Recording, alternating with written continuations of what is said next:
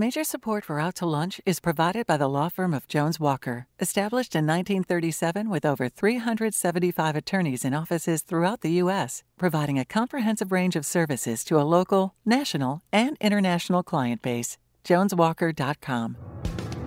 From Nola Pizza in the Nola Brewing Tap Room on Chapatula Street in New Orleans, we're out to lunch with Peter Raschuti, Tulane University's A.B. Freeman School of Business professor and director of the award-winning Birkenroad Reports. It's business, New Orleans style. Hi, I'm Peter Raschuti. Welcome to Out to Lunch. We hear a lot about polarization these days, and for good reason. It impacts all of us. There are two types of polarization, political and financial. You can probably make a case that they're related, but today we're going to talk about the financial variety. Most conversations about financial polarization tend to take the same shape. They begin with the observation that more wealth is becoming concentrated in fewer hands. Among the reasons, they say, are companies growing bigger through mergers and acquisitions and systematic inequalities in the accumulation of personal wealth. The conversation typically continues with a description of how things are getting worse over time. As the financial poles move farther apart, they are pulling most of us in the direction of declining spending power. Conversations about financial polarization tend to end with the same conclusion. There's somewhere between not much and absolutely nothing we can do about it. My guests on Out to Lunch today don't buy that conclusion. The interesting thing about Tamara Prosper and Daniela Rivera-Bryant, and why I want to introduce them to you, is they're not making academic observations about economic theory. They're actually doing things in the real world to spread the wealth. Tamara is loan steward at Cooperation New Orleans. Cooperation New Orleans is an organization that develops worker-owned cooperatives. A worker-owned cooperative is a business that is owned by the employees who work there. Rather than a single owner or partners reaping the rewards of company profits and other advantages of owning a company like tax breaks, those benefits are shared by all the employee owners. According to a 2021 study, at that time there were 612 worker cooperatives in the U.S. When we get more updated statistics, the expectation is that the number of cooperatives will have risen dramatically over the last few years. They're certainly catching fire in New Orleans. Tamara Prosper, welcome to Out to Lunch. Glad to be here. Daniela Rivera-Bryant is the co-founder and COO at Reimagine Development Partners. They're property developers, and as their name suggests, they're reimagining what property development looks like. Like other developers, Reimagine takes advantage of the federal historic tax program, but unlike other developers, Reimagine replaces the lender, normally an institution like a bank, with a crowdfunding model. In this way, members of the local community chip in $5,000 to $10,000 and become investors in the kind of property development deal normally reserved for financial institutions or wealthy investors. So, regular folks get access to the kind of potential profit and the immediate real-world tax advantages normally only available to property developers. Reimagine Development Partners' focus is on smaller projects in rural areas, the kind of developments that are too small for regular investor syndicators and have a big impact on the local community. Daniela Rivera-Bryant, welcome to Out to Lunch. Thank you for having me. Tamara, I get the sense that employee-owned businesses aren't necessarily businesses that are started from scratch. A good proportion of them seem to be regular single-owner businesses that transition for one reason or another to an employee-owned business. Why do people do this? Why would an owner with a successful business want to share the ownership with his or her employees? And if the business isn't successful and the owner wants to get out, why would the employees want to own a failing business? Well, there are a few things with that. A lot of these businesses are started by the employees, but in some cases, when you do have this transfer, and I don't know of any that have happened that way here in New Orleans for this reason, but a lot of times someone is retiring and their children don't want it, and you just really hoped and believed Junior would take over the family business, and Junior wants to surf or do something else and follow the interests, and so they don't want to dissolve the business, but they want to make sure it's in good hands. And so usually when you've got an ongoing business like that, you've got some employees who've been there for a while, you've got some trusted people, and you know that they know the brand, they know the idea of it, and they know how to make it work. And so that's one of the reasons this happens. It's not always the owner who has this idea. Sometimes the employees find out, oh, the owner is going to retire or sell it or whatever they're going to do. And the employees get together and make a petition and say, hey, can we get first rights of refusal? Can we put it together and buy it from you? Because that way they protect themselves from having someone else come in, fire everybody, and bring in their people.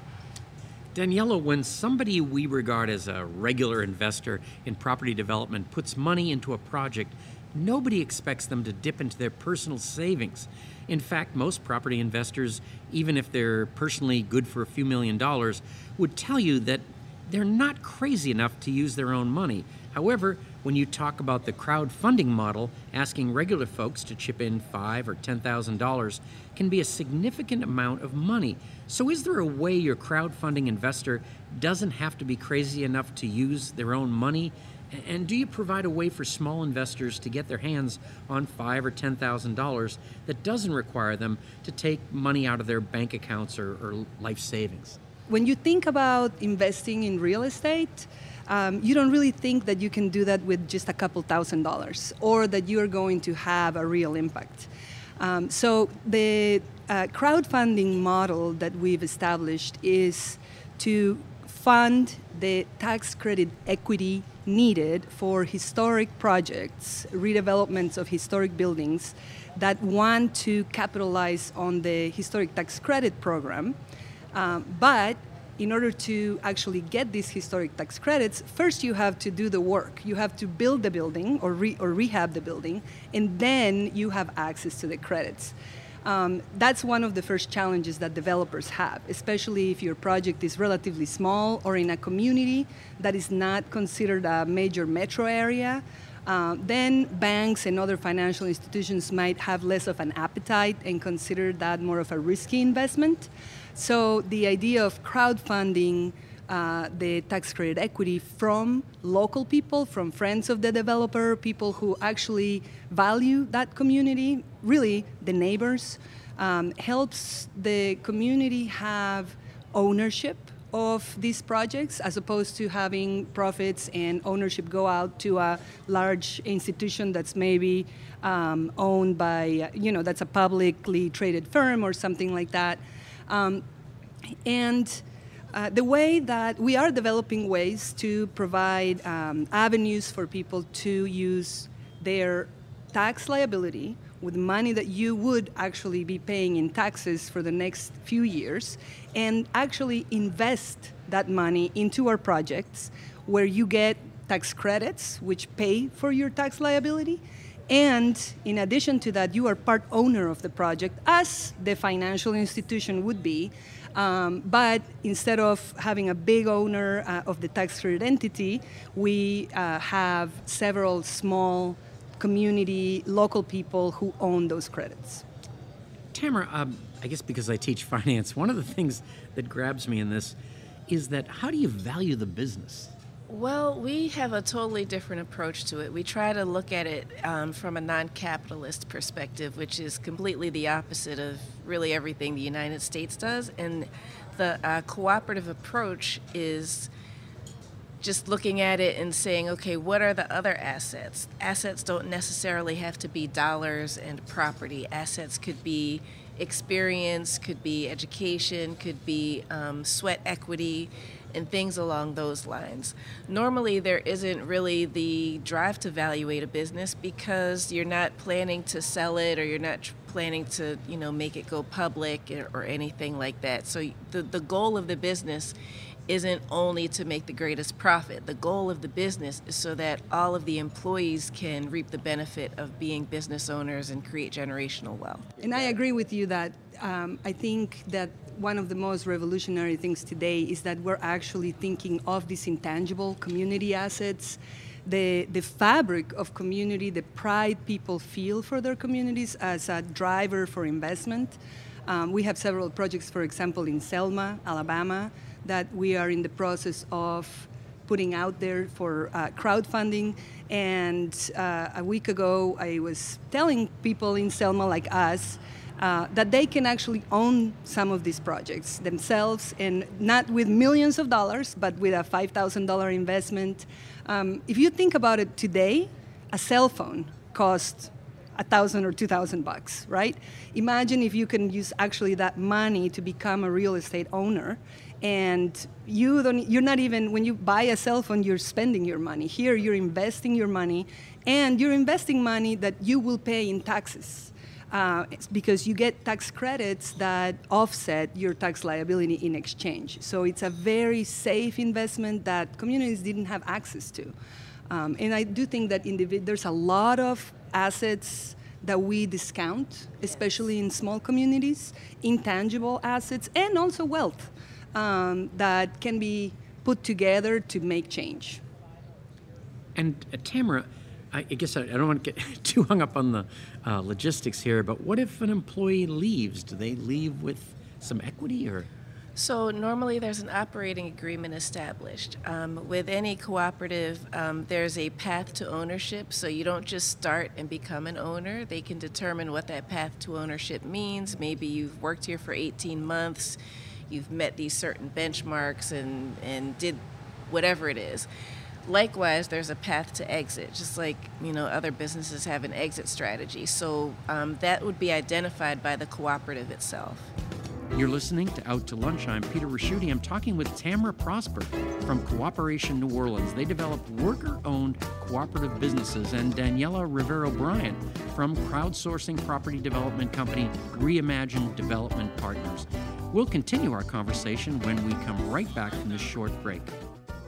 Support for Out to Lunch comes from Adita Corporate Staffing, Basics Swim and Gym, and Basics Underneath, Fine Lingerie, Camellia Productions Marketing Consulting, Corette Leadership Lab, Communication and Conflict Resolution, Feigley Communications, Full Service Marketing, Gamble PR, HR NOLA, Infinite Health Integrative Medicine Center, Lolo's Youth Yoga and Art Studio, Michele Weighing and Measurement, Calibration Services and Measurement Equipment since 1947, New Orleans Ice Cream, available in select grocery stores, New Orleans Investment Conference, November 1st through 4th, Noki, New Orleans Culinary and Hospitality Institute, Rev Realtors, The Idea Village, the Scout Guide Baton Rouge, and the Scout Guide New Orleans.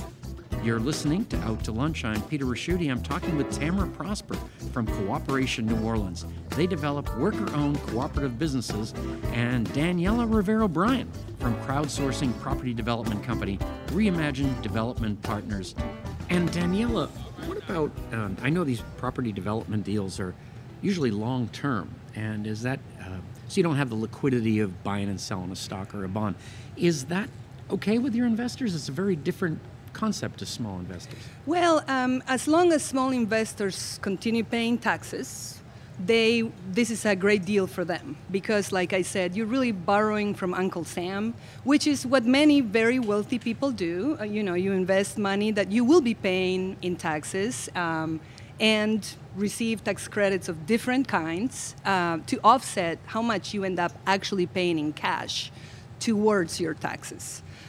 So I think that's the key to a long-term investment, is knowing that you will have the benefits coming out on a regular basis. So every year, 20% of your investment comes back to you in tax credits. If you invested $5,000, every year you will get $1,000 of tax credits, which offset $1,000 of your tax liability. You know what I think would happen? I definitely would do it, is if my money went into a building that now housed a restaurant, I would eat there more often. Does that happen? And Yes.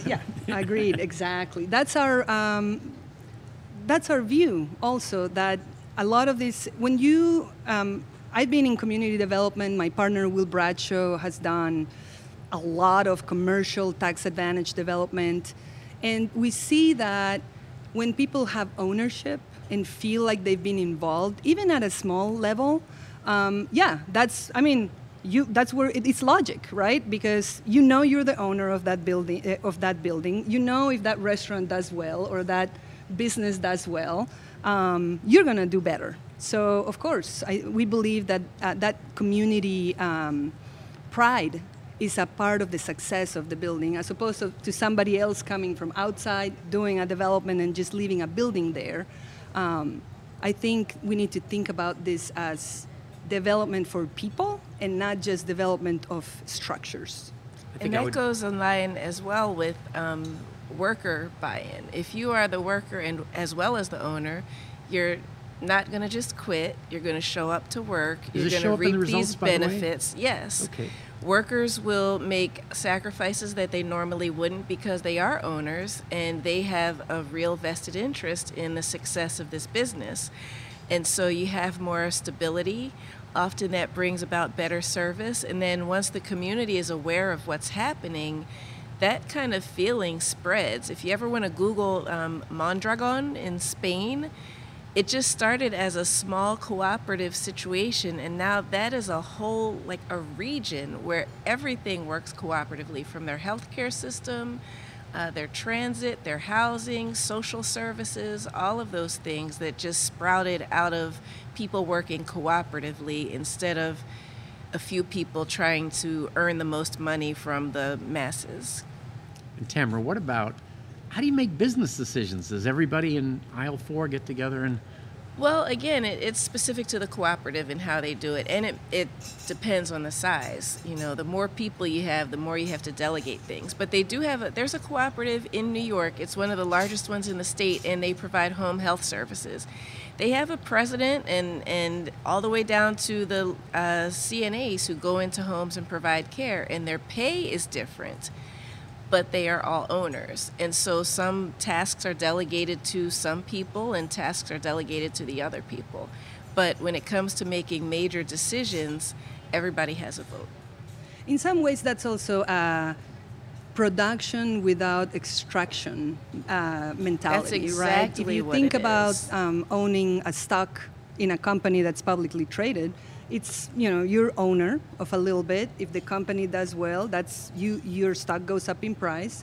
But you might be in San Francisco or in New York, and the people that are actually working in that company might be in Alabama or in Louisiana, and they might not feel like their work is worth what they're getting out of it. So there's a level of extraction of our intellectual capital when you have investment that comes in and then extracts the profits into a different community or towards a different target. We see that very much in New Orleans.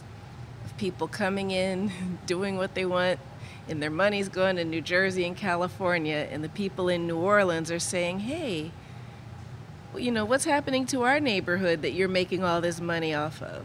Exactly. Same is the issue with Airbnb. Yes. In New Orleans, right? We have a lot of owners. I've done some research on that. If you look at the owners of record and where they're located, a lot of the units are not owned by people who live here. So when the rules were being created for New Orleans, actually one of my things was, let's just allow only to people who live here.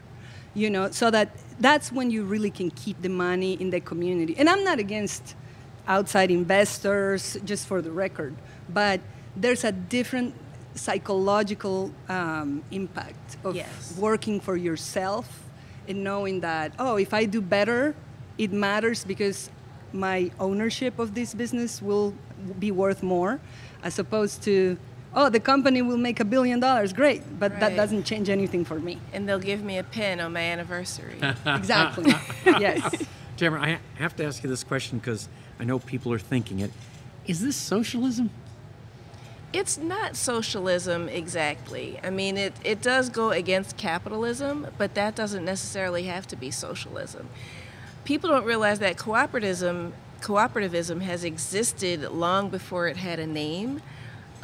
People who have to cooperate because they have no other options will do so, and it benefits their community. Some of those examples, which, you know, they've gone now, but some of the earliest black communities created in Reconstruction post-slavery were cooperative communities because they were not allowed to be working with anybody else. They were left out of that. But because they all had something in common and knew that they all wanted to benefit, there wasn't this level of extraction. And in many ways, capitalism, in order to function, has to have a level of extraction because you have to maximize the profits. And that means maybe cutting staff, cutting wages, figuring out how to reduce what you're spending on. I mean, that's just how it works best. But that means somebody is losing something somewhere. The business may not be, but in some way, someone is, either the customers or some of the lower level staff members. So it's just a way to, it's just cooperating. We learned in kindergarten, right? We can share. And so that's really what it is. And we have a lot of strata to what we think certain jobs are, but I like to use restaurants because we're in New Orleans. If you think about the person who's washing dishes, they don't rank like the chef, but they know exactly what food is selling and what's getting left. They know what people are not eating. Nobody asks them when considering, what do we need to cut? Where should we make budget adjustments? What's our best-selling product? So in a cooperative restaurant, that person can say, hey, nobody's really eating these baked potatoes. I throw them out every day before I wash these dishes. That wouldn't happen in most cases. Danielle, I really love what you're doing. How do you select a property? That's still got to be an issue, right? Well, I have to tell you that in the last 3 months, our pipeline of properties has quadrupled or quintupled. We went from 8 projects that Will and I were working on, brought on our staff in the summer, and today we have about 40 projects with a pipeline of $300 million in projects. And all of these people have come to us. We have not, actually, these developers, the historic tax credit market is, really the program is inefficient in the sense that you need to have a lot of capital up front to be able to monetize these credits. You have to have the right connections. And you need a big project because there is an economies of scale in the regular financial structure to pull off these projects. So half of the developers we work with were our students at Tulane University. My partner Will was part of the founding members of the Master of Sustainable Real Estate Development, where we really have put a focus on helping our students understand that profit should not be your only goal if you really want to have a viable development, but actually that the triple bottom line of profit, community, and environment is what you have to focus on. Community meaning your own workers, right? In fact, we are actually right now structuring how we will make our employees at Reimagine Development Partners owners of the company as well, because we believe in having a stake at the table changes your mindset about how your position. So there's also about 400 projects each year that could get these historic tax credits, but never end up getting them, apply and are approved, but don't get them. So that's a pipeline of probably a few thousand projects nationwide that we're going to start reaching out to and offering our services to. But right now, it has all been from developers coming to us, understanding how we work. And of course, we do a lot of underwriting. We study the projects. We make sure that the projects are financially viable, that the projects will be able to be sustainable in that community, and that they are responding to a market demand. However, it's the key there, and that's why we educate at the core. My partner and I, Will and I, are educators. We're professors at Tulane University, and we believe in the power of knowing how things work to be able to solve your problems. Daniela, I am working with a cooperative in our pipeline that is looking to do a cooperative real estate development business. Do you have any advice for them? Oh, well, tell them we can teach them how to get that done. Okay. And get them in touch with us for sure. And we would love to work with anyone in New Orleans. We see that that's a big trend. I mean, people are realizing that joining forces to buy, if you need $1 million, that's 1,000 people at $1,000. Right? So it makes, it's very hard to know a person who has $1 million in the bank, but probably all of us can reach out to 1,000 people who have $1,000. Yes. So we absolutely, we teach this, what kinds of structures, partnership structures are best for development within a community, for tax advantage development, to take advantage of tax credits, and those types of financial tools. So absolutely, that would be great. Tamara, how do I go about asking Cooperation New Orleans to help the Reimagine Development Partners set up an employee-owned company? Well, we have an intake process, and so we go through and just have a brief interview and make sure that there is an alignment in values. That's a really important part of what we do in Cooperation New Orleans, and really trying to make sure that we don't overlook, that we focus on Black, Indigenous, and marginalized citizens of the city who have the least access to capital. And then look at what the business does and make sure that it's not extractive, that, we're not just trying to take advantage of people. But we kind of walk through that process, and it doesn't take long. Once we make that values alignment, then we just start meeting and finding out what the needs are. Different businesses have different requirements, so some need a lot of support, some don't, so we would just assess that and then move forward. Tamara, I have never heard the term loan steward. What is that? Well, it's like two things. I'm kind of like the bank lender in that I help the organizations get the money that they need to start these businesses or to buy out a business.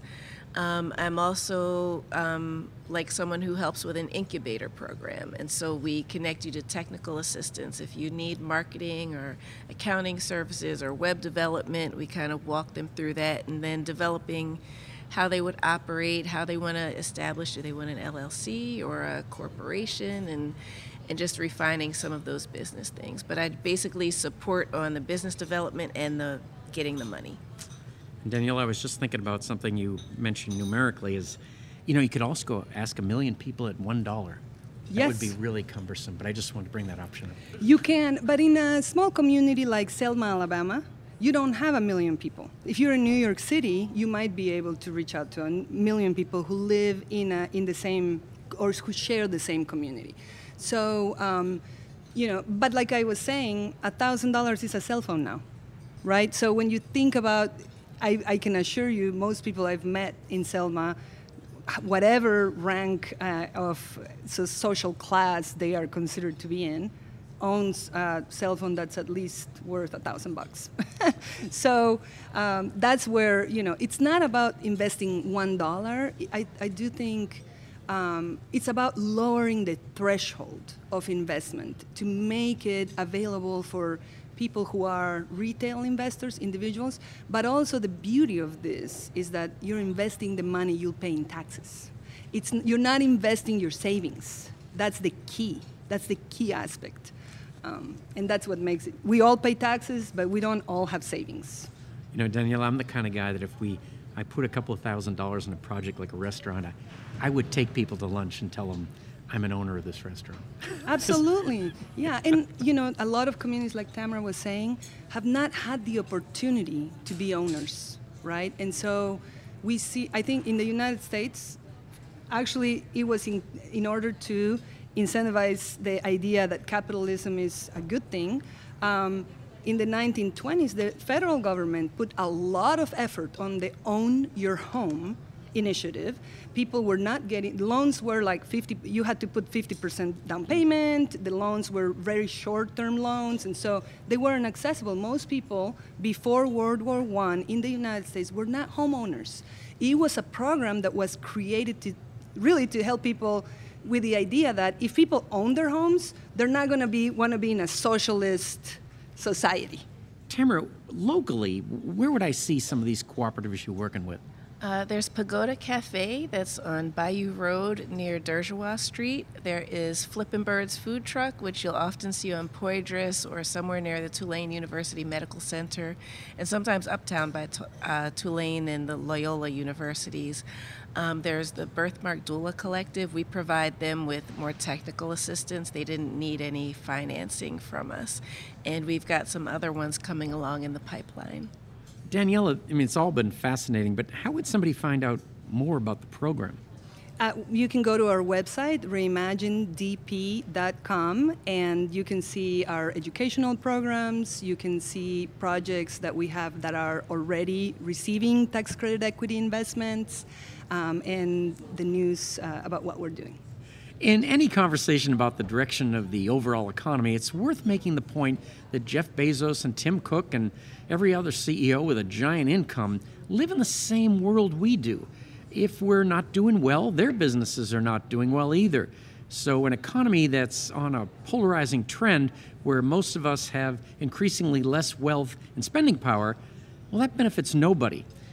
You won't find an economist in the U.S. who disagrees with the notion that a strong and expanding middle class is better for everybody. You'll also have difficulty finding an economist who can tell you step by step how to actually reverse polarization and expand the middle class. But Daniela and Tamara, that is exactly what you are both in the process of actually doing.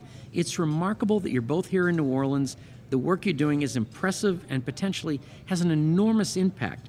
It has been a pleasure to meet you. Thank you both for taking the time to join me today on Out to Lunch. Thank you, Pleasure. Peter. Thank you.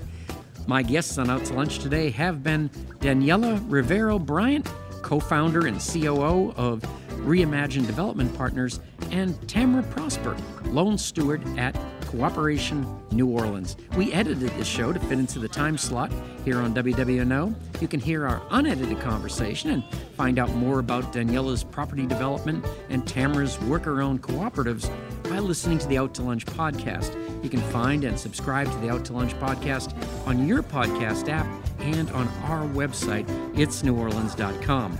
If you want to know what we all look like, you can find photos from this show on itsneworleans.com and on our Out to Lunch social media. These photos were taken today by Jill LaFleur. You can find more of Jill's photos at lafleurphoto.com. Out to Lunch is a production of INO Broadcasting for itsneworleans.com and WWNO 89.9 FM. The producer of our show is Grant Morris.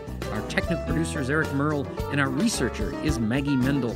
I'm Peter Raschuti. Thanks for joining me. I look forward to meeting you again next week around the lunch table for more business, New Orleans style, on Out to Lunch. Out to Lunch was recorded live over lunch at the NOLA Brewing Tap Room, 3001 Chapatula Street, open 7 days a week. NOLA Brewing Tap Room has a wide variety of craft beers and authentic hand-tossed New York-style city pizza by NOLA Pizza. More information is at nolabrewing.com.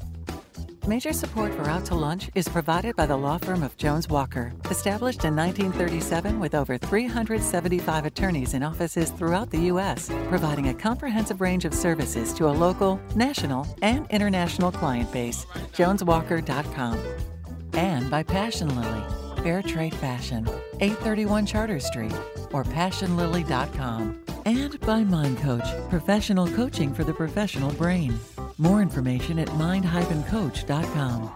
Mitchell Foreman wrote and performs all the music on Out to Lunch. You can hear Mitchell's music anywhere great jazz is sold or streamed, and at mitchellforeman.com. If you'd like to be part of Out to Lunch, to learn how your business or organization can become an Out to Lunch program partner, email info@inobroadcasting.com.